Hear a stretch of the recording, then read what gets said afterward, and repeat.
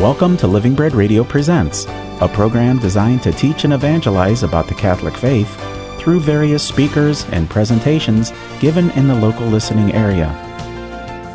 Today's show features Paco Gavrilides and his presentation titled Personal Prayer, recorded at the Catholic Men's Fellowship of Northeast Ohio Annual Conference in March 2014.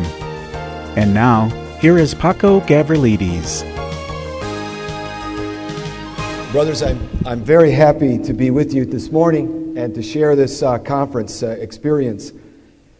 What I want to do is to talk about an area that's so critical and fundamental to our lives as Christian men, and it's the area of prayer. And I'm going to specifically focus today on personal prayer. We could talk a lot about communal prayer, which is very important. We could talk about prayer, Eucharistic prayer.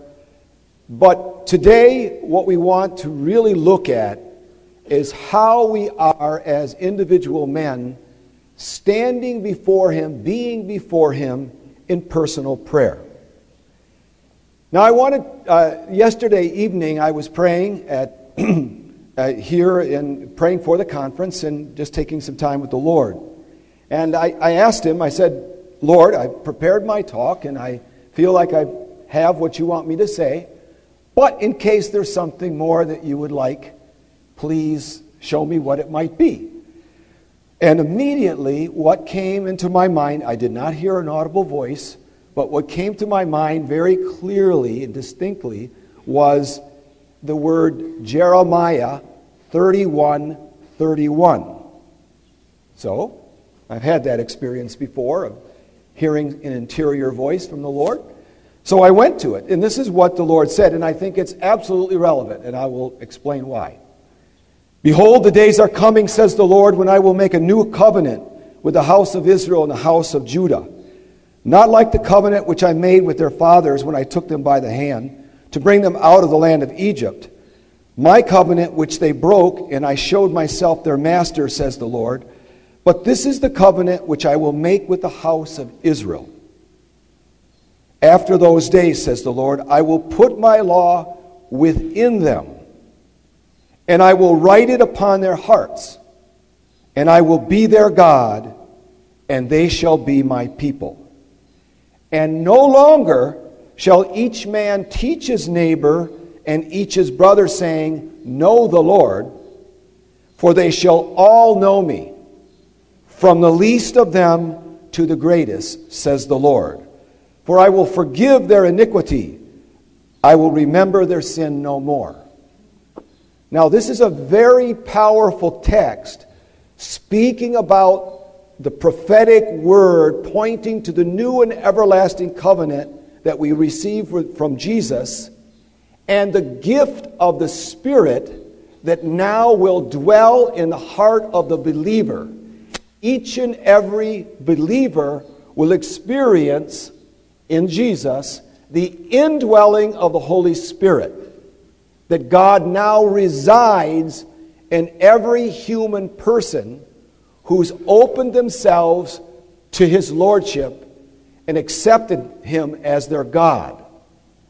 That means that it's no longer a matter of the Spirit coming and going, falling upon prophets and they prophesy, or rushing upon the judges so that they would judge in the Old Testament, or even giving special grace to the kings. No, every single member of the kingdom, every member of the body of Christ now has a living, personal, intimate relationship with God.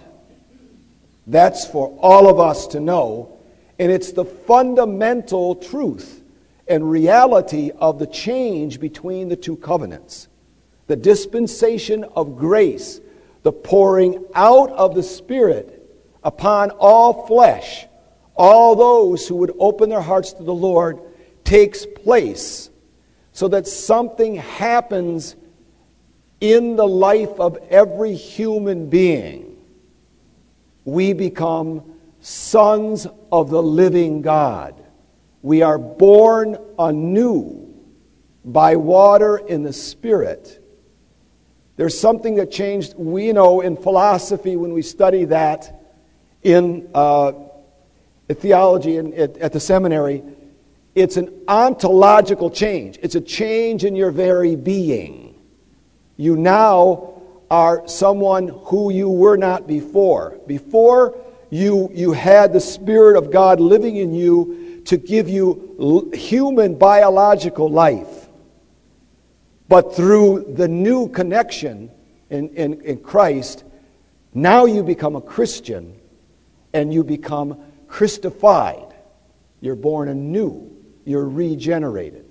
So that's where we need to start in understanding personal prayer. That God has made it possible for you to be in union with Him, in communion with Him. He's called you into a relationship. God is not an idea. God is not a lofty ideal. God is a living being who has, in His mercy and His love, invited us into a relationship. And the very same Spirit that raised Jesus Christ from the dead now lives in you. So that you can now say, Father, my Father, Abba, Father.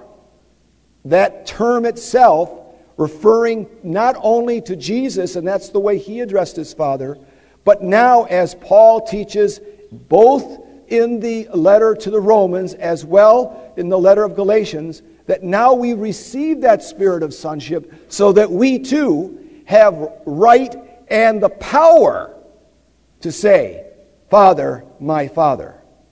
It's the love of God poured out into our hearts by the Holy Spirit is a power.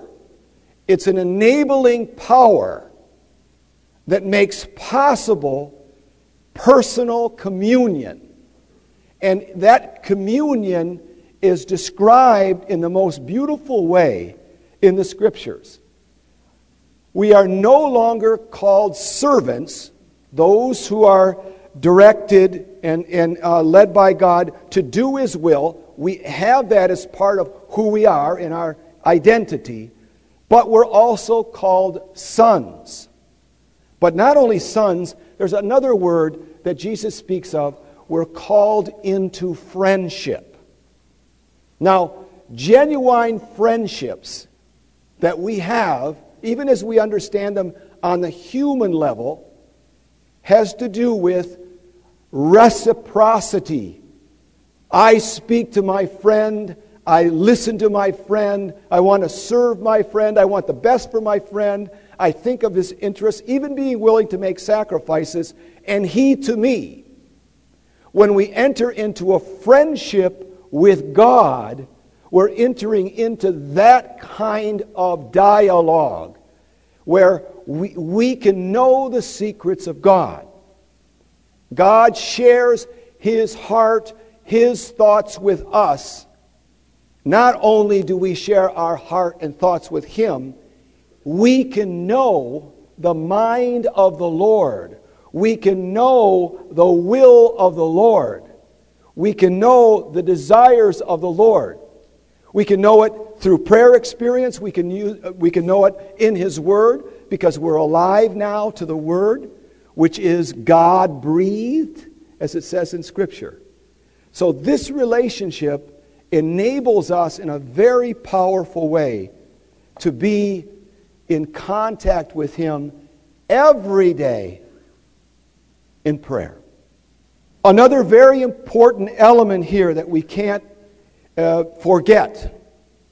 The Lord doesn't look at us as a herd mentality. He looks upon each and every individual soul, every human being He's created in His image and likeness, that's unique and irrepeatable. And He wants to have with you every day, for some period of time, your undivided attention. Where everybody else and every other thought as much as humanly as possible, is put aside, and you can look at Him, you can gaze upon the Lord, and you can let the Lord gaze upon you and experience the living presence of God. And God will begin to work in your heart and in your mind and speak to you and guide you, strengthen you, bless you, and do what He wants to do with you in that encounter. So this talk I was asked to make at a talk that had to do also with practical things, and we're going to get to that. But I want to say something a little bit more that I think is important.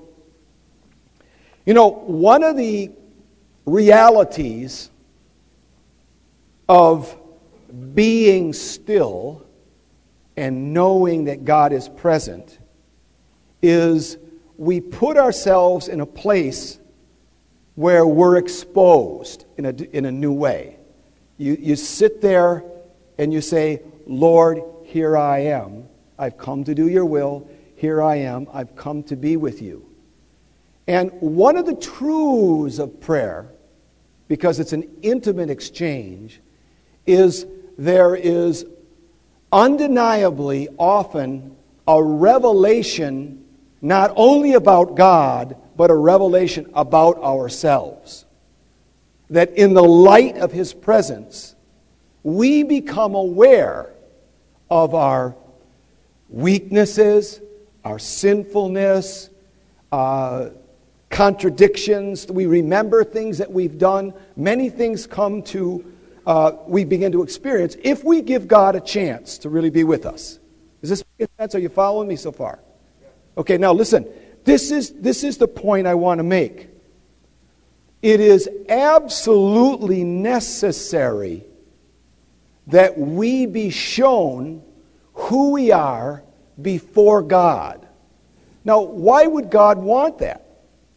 Because He wants to take us from where we are in our sinfulness, in our rebellion, in our weakness, in our sloth, in many other things that go on inside of us, and He wants to purify us. He wants to cleanse us. He wants to convict us of our wrongs so we'll turn to Him and receive grace and move out of those things progressively as He's with us. So, you should not be surprised at times when you're praying that you become aware of yourself and aware of your limitations and your weaknesses and your struggles. And that part of that pain, even in prayer, is a necessary element of God's loving action upon you to free you from those things so that you can be more and more in union with Him in great peace and in great love and in new freedom. That makes sense? Because you have been honored and privileged to be caught up into the relationship, brought up into a holiness with God in your prayer. And this is not at all poetic. I'm talking about the reality, the spiritual reality that really goes on when we pray. So that being the case, we have to understand that God's end game for us is that we look just like His Son. That we have the character of His Son. That we have the joy of being in the presence of the Lord, just like His Son had. Because we're made in that image and we're called to that. We were destined before the foundation of the world to be His sons. And so He is committed out of His love and His goodness and His tenderness to get us there. But He has to deal with all that residue that's not so good inside of us. So I just want to say that because one of the temptations when we pray sometimes is we back off from personal prayer because we become aware of maybe the downside of who we are. But let me encourage you and tell you the full truth or more of the truth. When you pray, God looks down upon you with immense love and compassion. And He will show His love and His kindness and His tenderness to you in prayer if you'll but let Him in. Allow Him to draw near. One of the things that I think that is probably one of the greatest challenges today is for men to rediscover healthy intimacy with God. We desperately need intimacy with God because there is our grounding, there is our source of strength, there we get our lives ordered and oriented to doing His will and having the strength to carry out His will. One of the most effective, and I've seen it over and over again in the years of ministry that I've been in, ways the devil works on his men is to get them so involved in apostolic activity or so caught up in the doing of things that they abandon prayer. And as soon as they do, they try to do spiritual works without a spiritual connection. And you know what that does? That means that you're working out of your human capacities to try to do a supernatural work, and it simply doesn't make it. You get frustrated. You get impatient. You don't see any fruit. You don't sense the Holy Spirit moving in what you're doing. You don't observe conversion. You don't get inspirations. Why? Because you haven't spent time in the quiet of your room, in the stillness of being with your Father, who wants to be with you, not for what you're going to do, but because you're His son. And it's time to come together and share a life. And you'll learn His counsels. And you'll be able to do His will. This is the power of prayer. You know, there's a well-known, some of you might know him. He's a Carmelite priest. Excuse me, his name is Father Jacques Philippe. He's a priest from the community of the Beatitudes. And one of the things that he's written a number of wonderful books on prayer and other aspects of spiritual growth. But one of the things that he said in his introduction to this book, I think is very relevant, and I want to share it with you at this moment. He says this: the world is going through difficult times, and they may perhaps become more difficult still. All the more reason for us to become deeply rooted in prayer. As Jesus invites us in the gospel, and he quotes from Luke 21, verse 36. He says, "Watch at all times, praying that you may have strength to escape all these things that will take place and to stand before the Son of Man." Now, this is the counsel that Jesus is giving. He's giving it because He knows that His disciples are going to go through a whirlwind of turbulence upon His death and crucifixion and death, right? You know that. He knows it's going to be a difficult time. We are going through, in our country, a historical cultural breakdown. A lot of the values and the structures and presupposed understandings about truths that we all held dear are being attacked on all sides. Now, I don't want to go into all of those things today, but I do want to say this. They're unnerving. You can have, even within the same parish, people on different sides of different issues, fundamental truths that supposedly would have been truths that we all had a common mind, a common heart with. Wouldn't you agree? That's going on everywhere. So it's easy to feel like the rug is being pulled from underneath you. And you want to know, where do I stand? How am I grounded? One of the things that we can't do is put all of our reliance on any human relationships to guarantee us the greatest stability in life. Human beings are weak. They're fragile. They're vulnerable to sin and temptation. They will fail us. Even some of your most intimate relationships will fail you. But you know who will not fail you? God will not fail you. God will always stand there.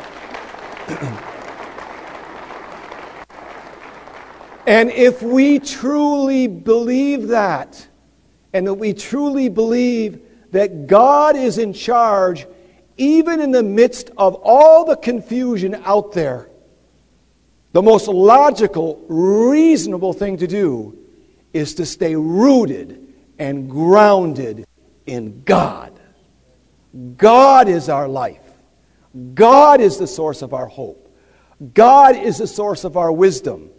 God is going to give us strength to endure trial. And believe me, we'll all endure trial. God will give us the answers that we need at the time in which we need them if we stay in touch with God. Now, another thing I think that's part of understanding prayer is there's a certain need for a kind of maturity, human maturity, about God speaking to His people. If you think that anybody goes to prayer and every single time they're in a prayer experience, God dictates somehow all that He wants them to do and how He wants them to think about everything, you're in la-la land. That's just not true. Nevertheless, God is working every single time you put yourself in His presence and you dispose your heart and your mind to listen to Him. God is working.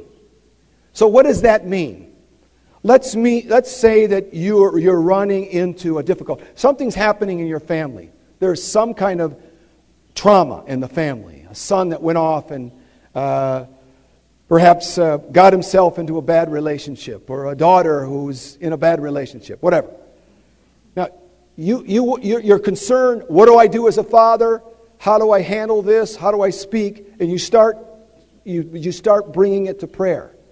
Well, the first day when you start praying, you know what's going to happen? There's going to be so much turmoil inside that you're probably going to be babbling at God. God, I don't understand this. How you could let this happen? What do I do? And for the first day in prayer, the thing that you need is to find His peace. To remember that He's God. That He's seen this from afar. And He's got plans to help you navigate this situation. You come next day because you're faithful, right? Faithfulness is one of the most practical and essential qualities that's necessary in order for us to grow in prayer, to be rooted in the Lord and be guided by Him. Faithfulness doesn't depend upon your emotional state, for goodness sake. Or your physical state. One of the things that Teresa Avila says in one of her writings is, if I had to wait until I was physically well to pray, I'd never be praying. She was sick all her life. Did all kinds of different things. Okay, so I don't want to lose the point. Okay, the point is, you go the next day, and you come before Him with the same concern. Peacefully, trusting that God is hearing you, knowing that He's going to begin to give you something because He's so faithful. You get something, a little bit of light. Or maybe you don't even get a light. You get a certain kind of peace. You come back the next day. And He's been working on you. He's taking away your panic. He's taking away your anger. He has to eliminate your turbulence so that you'll be able to hear His guidance and to get His light. So you do this. And over time, faithfully presenting to God your concerns, God begins to speak and to guide you. And you begin to get perspective. You get understanding. You get wisdom. And now you can begin to act in a way and in accord with your identity as a Christian man, a husband, and a father. it is important for us to be faithful and persevering in prayer so that God can work with us over time. Another very, very important truth. Whereas it is inappropriate to think that every single time we pray, we're going to experience being up in the seventh heaven. Right? Raise your hand and when you pray, how many of you actually experience being in the seventh heaven pretty much on a daily basis? What's happening to us? It doesn't happen, does it? But if I were to ask now, and I will, raise your hand if over the course of a year you haven't experienced moments in which you've had a real taste of God's love, a real sense of His presence and nearness. How many experience that? Of course. And you know what? Those experiences, because they're God experiences, you're drawing from the life of God, they can carry you for a tremendous amount of time. They can carry you, that experience. And sometimes, if you meditate on an encounter in prayer, and you think about it again, what happens? It comes alive again. Because it's a life-giving experience. It was a true encounter from God. And God's love is there, going on over and over again. Due to time constraints, today's talk will continue next week at this same time.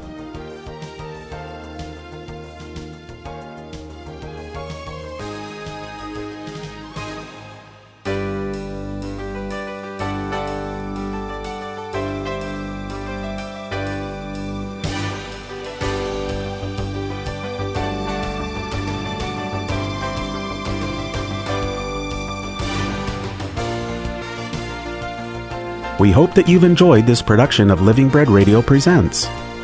For an audio archive of this program, go to livingbreadradio.com and click on the programming menu. This has been a production of Living Bread Radio in Canton, Ohio. Join us again next week at the same time for more Living Bread Radio Presents.